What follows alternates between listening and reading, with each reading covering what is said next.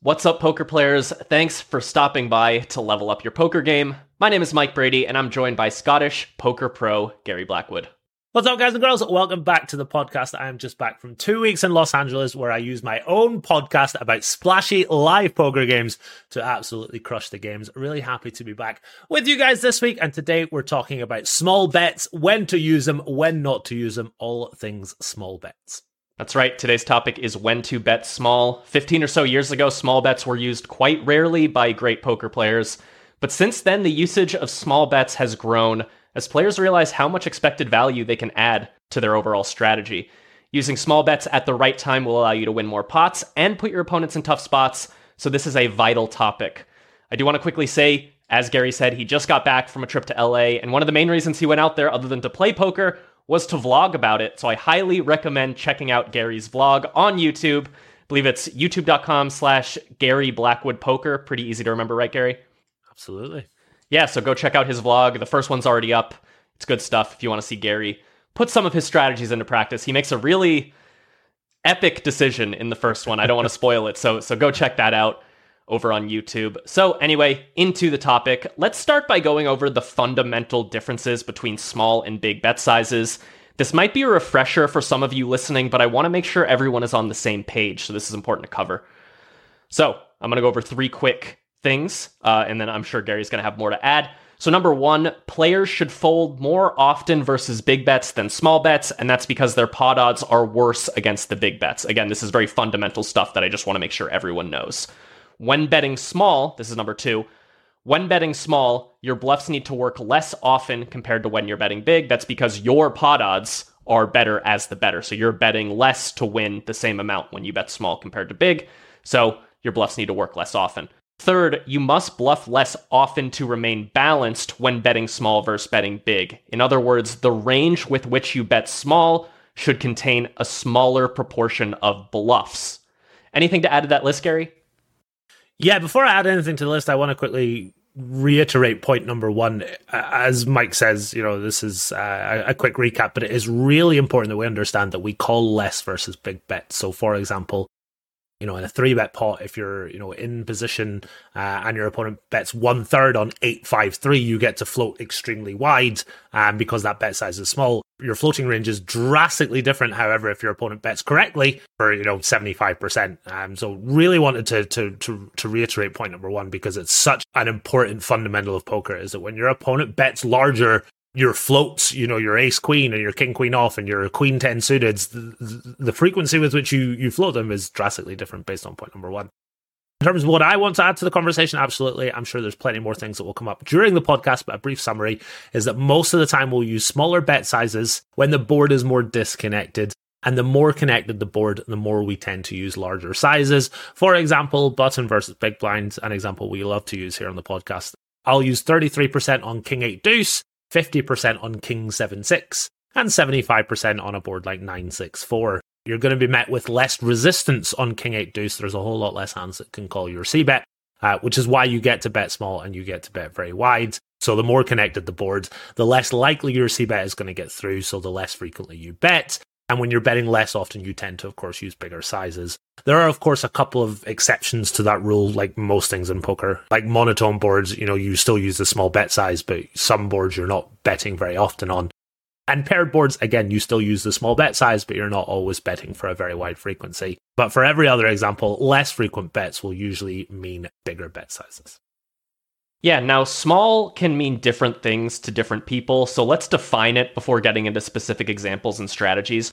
What do you consider to be a small bet, quote unquote? And can the answer to that question be situation dependent?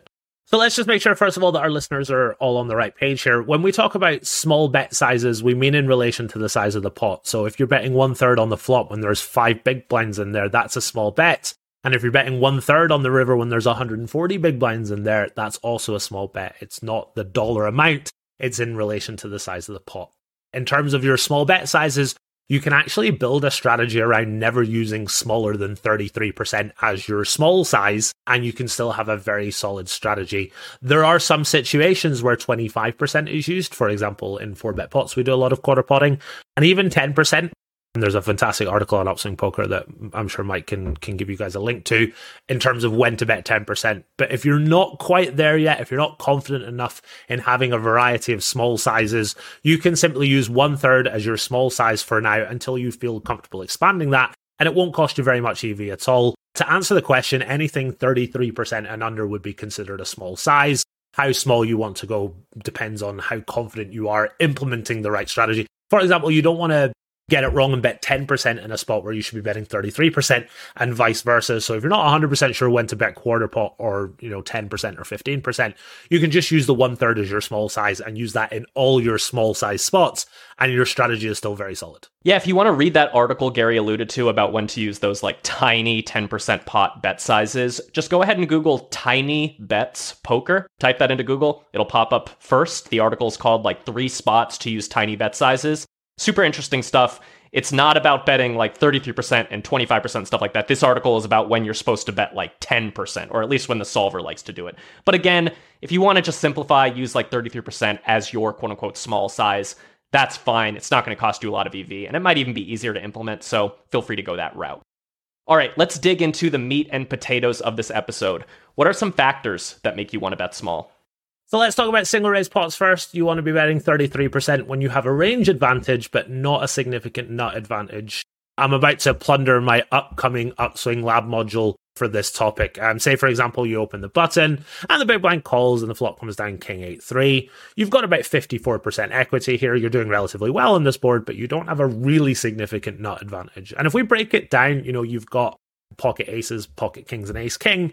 But in terms of, king 8, king 3, pocket 8s, and pocket 3s, both players have all those combos. So you've only got a slight nut advantage on this board.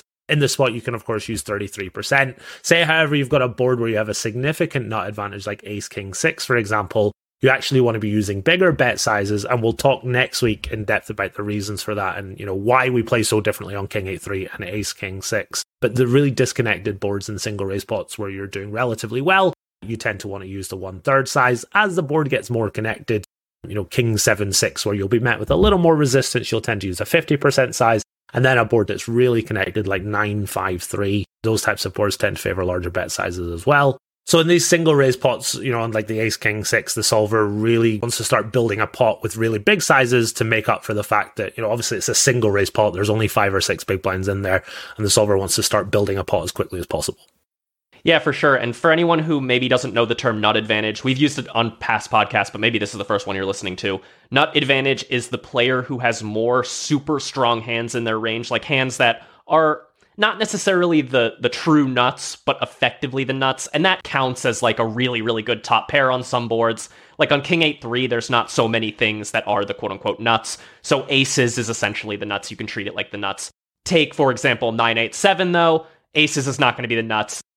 The nuts on 9-8-7 is going to be jack 10 straights and like maybe some sets and 2 pairs. So it really depends on the board exactly what the quote unquote nuts are as far as the nut advantage goes. But the point is, it's super strong hands. That's kind of the way I think about it. Who has more super strong hands? And as Gary alluded to, next week, we're actually going to be covering the inverse of this topic, when to bet big. So we're going to allude to certain big bet sizing strategies throughout this podcast. It's hard to cover small bets without talking a little bit about big bets, but next week we're really going to hone in on big bets. So if you do have any questions about the big bet stuff we talk about, just hold off on those because next week we're probably going to answer them. Anyway, Gary, I know you have another point to make about factors that make you want to bet small. Take it away. Yeah, absolutely. So as briefly mentioned, in a single raise pot on ace, king, 6, you've got a nut advantage. You want to bet big and you want to start to bloat the pot. Obviously, that doesn't apply in a 3-bet pot because the pot is already a little bit bigger. So the same concept of, betting big because you have a nut advantage does not apply in a 3-bet pot because the pot is already quite big, which means that we should be using the small bet sizes. So in a 3-bet pot, you can bet 33% on a board like king 8-3 or, ace 7 deuce or queen 6. These boards are very good for you. The pot is already big. You don't need to bomb it so you can play for stacks. You can just bet 33% and still stack your opponent by the river. Yeah, and to just kind of talk through that, like imagine you 3-bet pre-flop to 10 blinds, let's say, you get called. So there's like 20 blinds in there. If you bet 33% on the flop, say 7 blinds, and you get called, there's going to be 34 in there. Assuming you started the hand with 100 blinds, you're going to be down to like 80-ish. So you're going to have 80 big blinds behind and 34 in the pot. going into the turn, it's going to be pretty easy to like bet 20 big blinds on the turn and then shove the river. So you don't have to use that big bet size to get it in by the river. That's kind of the main part of Gary's point here that's really important to take away. Whereas if you look at a single raise pot, there's 5-6 big blinds in there. If you want any chance of getting a bunch of money in by the river, maybe not stacks, but even just a lot of money, you're going to need to bomb the flop. And that's why you'll even see the solver sometimes use like over bets on the flop and double pot bets on the turn in certain situations, because it really wants to juice the pot when it has a very strong hand and a superior range. All right, let's get into some specific examples now. So can you start by just listing the most common situations in which our listeners should tend to bet small? Yeah, so I've got 5 examples for us here. Some we've already spoken about. Single raise pots where the board is paired. Now, please note that is not 3-bet pots. There are some 3-bet pots. Where the board is paired, we actually do prefer using larger sizes. We'll maybe talk about some of those next week. But we've got single raise pots where the board is paired. Single raise pots where the board is good for you and relatively disconnected. All monotone boards, that's 3-bet pots, single raise pots, 4-bet pots. There are always some small exceptions to the rule, but overwhelmingly, majority of the time on monotone boards, whether it's single raise 3-bet or 4-bet pots, we tend to favor the small size. And of course, single Broadway, double Broadway boards in 3-bet pots and 4-bet pots. In those 4-bet pots, there are some that actually prefer 50%. But again, that's more of an advanced strategy, and you've got to be really confident that you're implementing that correctly. And the reason for that is that, it's a 4-bet pot, so the pot is already quite big. You see big differences in EV in the solver when the pot gets bigger. So if you make a slight mistake, say for example, you bet 50% when you should bet 33% in a single raise pot, it doesn't cost you that much EV because the pot is relatively small. But if you're betting 50% in a spot, you should be betting 25% in a 4-bet pot. That's a big difference in EV because of the size of the pot. Yeah, and that's before we dive into each of these examples and give them some specific boards and stuff. That's a really interesting note that I kind of want to highlight. If you're someone who studies with solvers on your own, or maybe you study with an upcoming Upswing product that allows you to browse solver solutions, little teaser there, keep an eye out for that. I highly recommend focusing on bigger pots. Learn 4-bet pot strategy, 3-bet pot strategy. Those are going to have the biggest difference in your win rate. You obviously got to study the single raise pots too, but as Gary said, the EV difference between a lot of those decisions is not going to be huge. So if you really hone in on 3-bet, 4-bet pots kind of as your top priority studying moments, using a solver or using the upcoming Upswing product that is a solver explorer and trainer, that's going to help you kind of increase your EV in these already huge pots, and that's going to pay more dividends than studying single raise pots. But that said, don't neglect single raise pots because those are the most common, so you want to make sure you study those too. Anyway, let's dive into each of these 5 examples that Gary talked about, come up with some specific boards, maybe talk about them a little bit, just to kind of flesh this out before we call it a day. So single raise pots where the board is paired, I assume we open button, big blind defends, 7-7-2, 3-3-8. Does it kind of matter that it's the low card that's paired because the big blind will have more of that trips? Or are you also doing it on ace-ace-4 and king-king-5? How do you kind of think about that stuff? So my own strategy in this spot is really quite simplified. Any paired board, I'm using a 1/3 bet size. So that doesn't change. There are some low boards where 50% might be preferred, but it's, again, single raise pots. If you're betting 50 in a spot, you should be betting 33 and vice versa. It's not the end of the world. It's not going to cost you any EV, if any at all. So I use 1/3. So that doesn't change based on, the texture of the paired board. One thing that does change is the frequency. So obviously a board like King-King-6 is really good for you. You get to bet basically your entire range. But a board like 5-5-4 flush draw, which is lower, more connected, as Mike has referenced, the big blind's going to have more trips in their range. Your frequency will then come down. So, our sizing doesn't change based on the specifics of the board, but our frequency absolutely does. And again, it's just we need to be really mindful of the fact that, we should know King-King-6 is very good for us. We get to bet really wide. 5-5-4, it's still probably better for us, but not insanely good like King-King-6, so our frequency needs to come down, but we should be using 1/3 as our c-bet size. Yeah, and the main thing you're being cognizant of there is just how good the board is for the big blind compared to another board. So, you don't want to just be blasting 100% of the time, even for a small size, into a range that has a bunch of trips because they defended the big blind and they have 5-6 offsuit and, 5-3 suited and all these hands that you might not have. I also want to ask kind of one more follow-up question about those boards. How much does it matter that, say, you raised from the button compared to raising from early position? Because, for example, if it comes 5-5-4 and you raised on the button, you actually do have some fives, right? You have ace-5 offsuit. You might even have king-5 offsuit, depending on certain things. You'll have more suited fives. But if you're under the gun in a 6-handed game, you're not raising ace 5 offsuit, certainly not king 5 offsuit, only a handful of suited fives, meaning you're going to have significantly less trips than the big blind. How much does that really matter? I assume it doesn't change your size at all, but it just further decreases your frequency. So the frequency does come down a little bit, but not as much as you might think. You'd be absolutely forgiven for thinking, well, if I open under the gun and the big blind calls, on 7-3-3, I don't have much 3x compared to the big blind. So your frequency does come down, but it's really not that much. Overall, you still want to be betting, around 50-60% of the time, compared to a board like King 6, where you just get to bet your entire range and keep it nice and simple. So yeah, you're absolutely right. Frequency does come down, but not as much as you might think. And again, just to reiterate the point, whether it's button or MP or under the gun, you're still using that small bet size when you do c-bet these boards. Yeah, and just to speculate why the solver maybe doesn't decrease its betting frequency on that board, and we're trying to uncover the mysteries of the solver here, so we might not totally nail it, but I'm guessing you may have raised under the gun, therefore your range doesn't contain as much trips, but it also contains a higher proportion of very strong hands, right? Because when you open from the button, you have like king 8 offsuit. So when it comes 5-5-3, you have a bunch of like total offsuit trash that misses the board. But if you raise from under the gun, like your worst hands are like Jack 10 suited, and you have a very condensed strong range. So while you have fewer trips, you also have just a more condensed powerful range. So that's why maybe the frequency only goes down a little bit. Grain of salt with all that, because I am purely speculating on why our computer overlords are making these decisions. All right, moving on to the next one. You said single raised pots where the board is good for you and disconnected. You had talked about King 8-2 as one example. What are some other examples of like these disconnected boards that are good for you and thus warrant a small c-bet size, probably at a high frequency?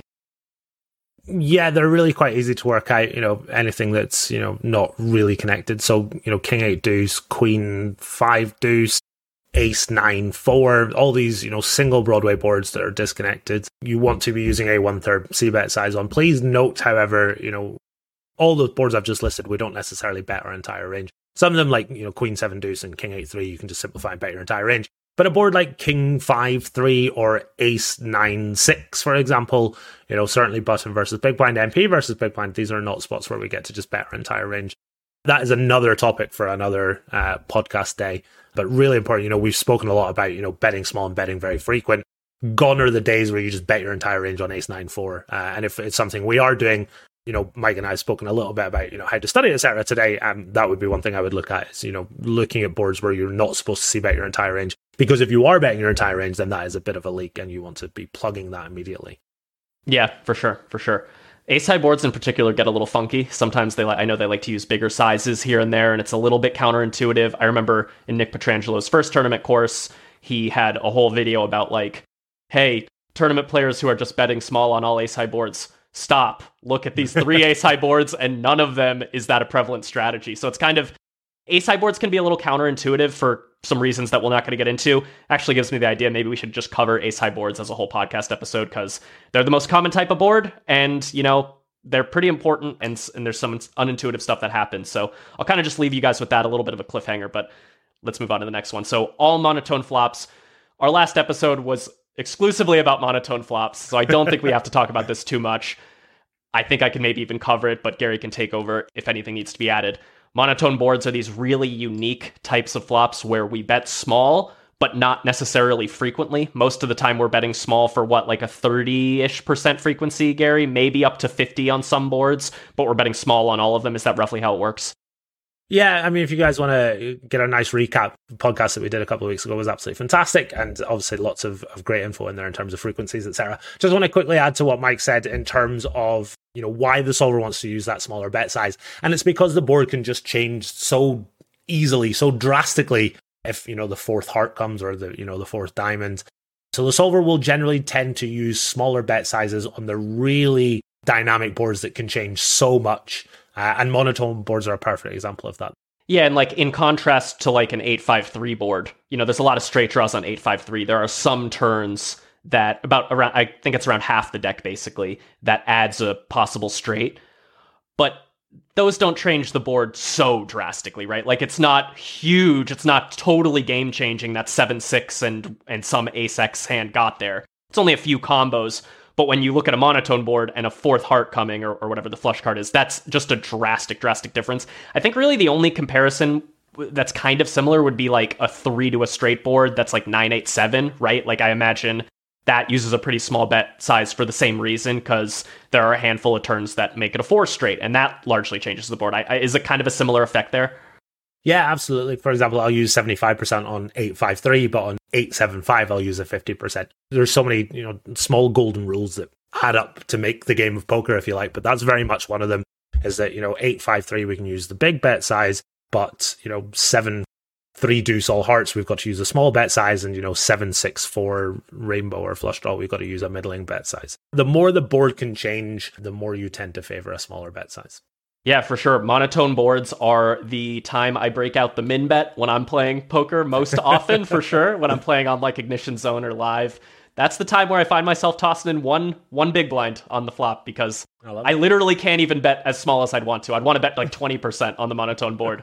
All I could do is min bet. It ends up being like 22%, which I'll take it. All right, anyway, the next one you listed, 3-bet pots when the board is good for you. You talked a little bit about those earlier, but feel free to expand as you see fit. Yeah, relatively self-explanatory. Again, there are a lot of 3-bet pots where the board is good for you. King high boards in particular are very good for you as the pre-flop aggressor. There are some exceptions to that rule. You can actually build a strategy around using a 75% C-bet size, small blind versus button on like King Jack 3 flush draw. Again, it's not going to drastically increase your EV, so it's not a mandatory thing to be an absolute crusher. I still use 1/3 in that scenario, for example. But again, just to reiterate the point that we made earlier, when you have that nut advantage, the pot is already big, and Mike gave the great example in terms of big blinds, etc. You don't have to bomb the flop to be able to stack your opponent by the river. You can bet small on the flop, bet 60% on the turn, and then shove the river. But these 3-bet pots where the board is relatively good for you get to use the 1/3 size there as well. Yeah, makes sense for sure. It also kind of makes their life a little too easy, right? If you do bet big and you have the nut advantage, because they're like, oh, well, he has a strong range and he bet big. I guess I'll just I'll get out of there with my marginal hand, But if you bet small with your nut advantage, they're like, oh, well, he has a lot of good hands, but it's a small bet. I have a marginal hand. I'll peel a turn. And that's actually good for you. You want those hands to be in that spot where they have to make a tough decision. And it's not just like, oh, he bet big and he has a strong range, easy fold. You don't want to make their decisions easy like that. All right, and the last one you had listed was single Broadway and double Broadway boards in 4-bet pots. And you had mentioned that some prefer that 50% bet size, but let's put that to the side. You already kind of covered why these boards like the small bets. What are some examples of these single and double Broadway boards that like to see these small bets in 4-bet pots?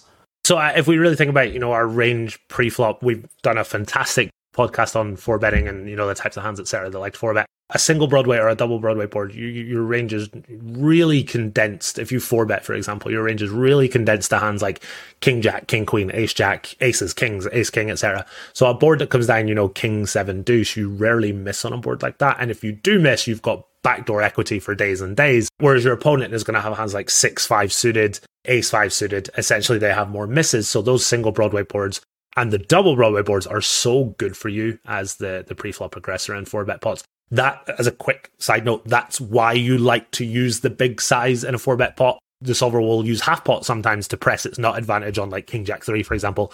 Not a necessity by any stretch of the imagination. You can build a strategy around using quarter pot bet sizes or even 33 if you really want to, and it's still very profitable. But again, if you think about your pre-flop range and how it's constructed and how well it does on a board like King Jack Deuce, for example, you're doing really well there. So you want to bet really wide, really frequently for that small size. And again, as mentioned at the very beginning, you can use 1/3 as your small size, or you can use 25% as your small size.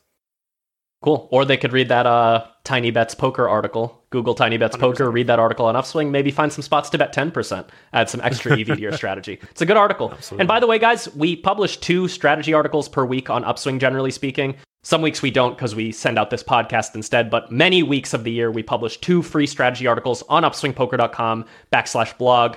We also send them out to our email list, so if you sign up for one of our free resources like our preflop charts, or we have an upcoming ebook coming out at some point when I finally finish editing it. So sign up for one of those, you'll get added to our email list, and you'll get those articles sent to you, or you could just go to upswingpoker.com/blog every week and see what we've been publishing. Got a lot of great stuff there. All right, so in the next episode next week, we're going to cover the other side of this topic, when to bet big. So keep an eye out for that wherever you get your podcasts. If you got value from this show, please take a moment to rate the podcast 5 stars if you're listening, or click the like button if you're watching on YouTube. And of course, be sure to subscribe or follow so you get notified when future episodes come out. I saw today only 25% of people who watch or listen to the show are actually subscribed. So if you're one of those 75%, hit that button. It's free and it helps us out. By the way, if you play poker tournaments, you should know that we've got an advanced course coming out in May, just in time for the World Series of Poker. Longtime friends Darren Elias and Nick Petrangelo are currently finishing up Road to Victory, the ultimate tournament course. Darren and Nick have combined for over $40 million in live tournament earnings, and many millions more online. Darren has a record 4 World Poker Tour titles and is a master of exploitative tournament strategy, while Nicky P is a super high roller regular who is a master of equilibrium strategies. You get the best of both worlds in this course, and as someone who has watched most of the content they've made so far, trust me when I say you do not want to miss this one.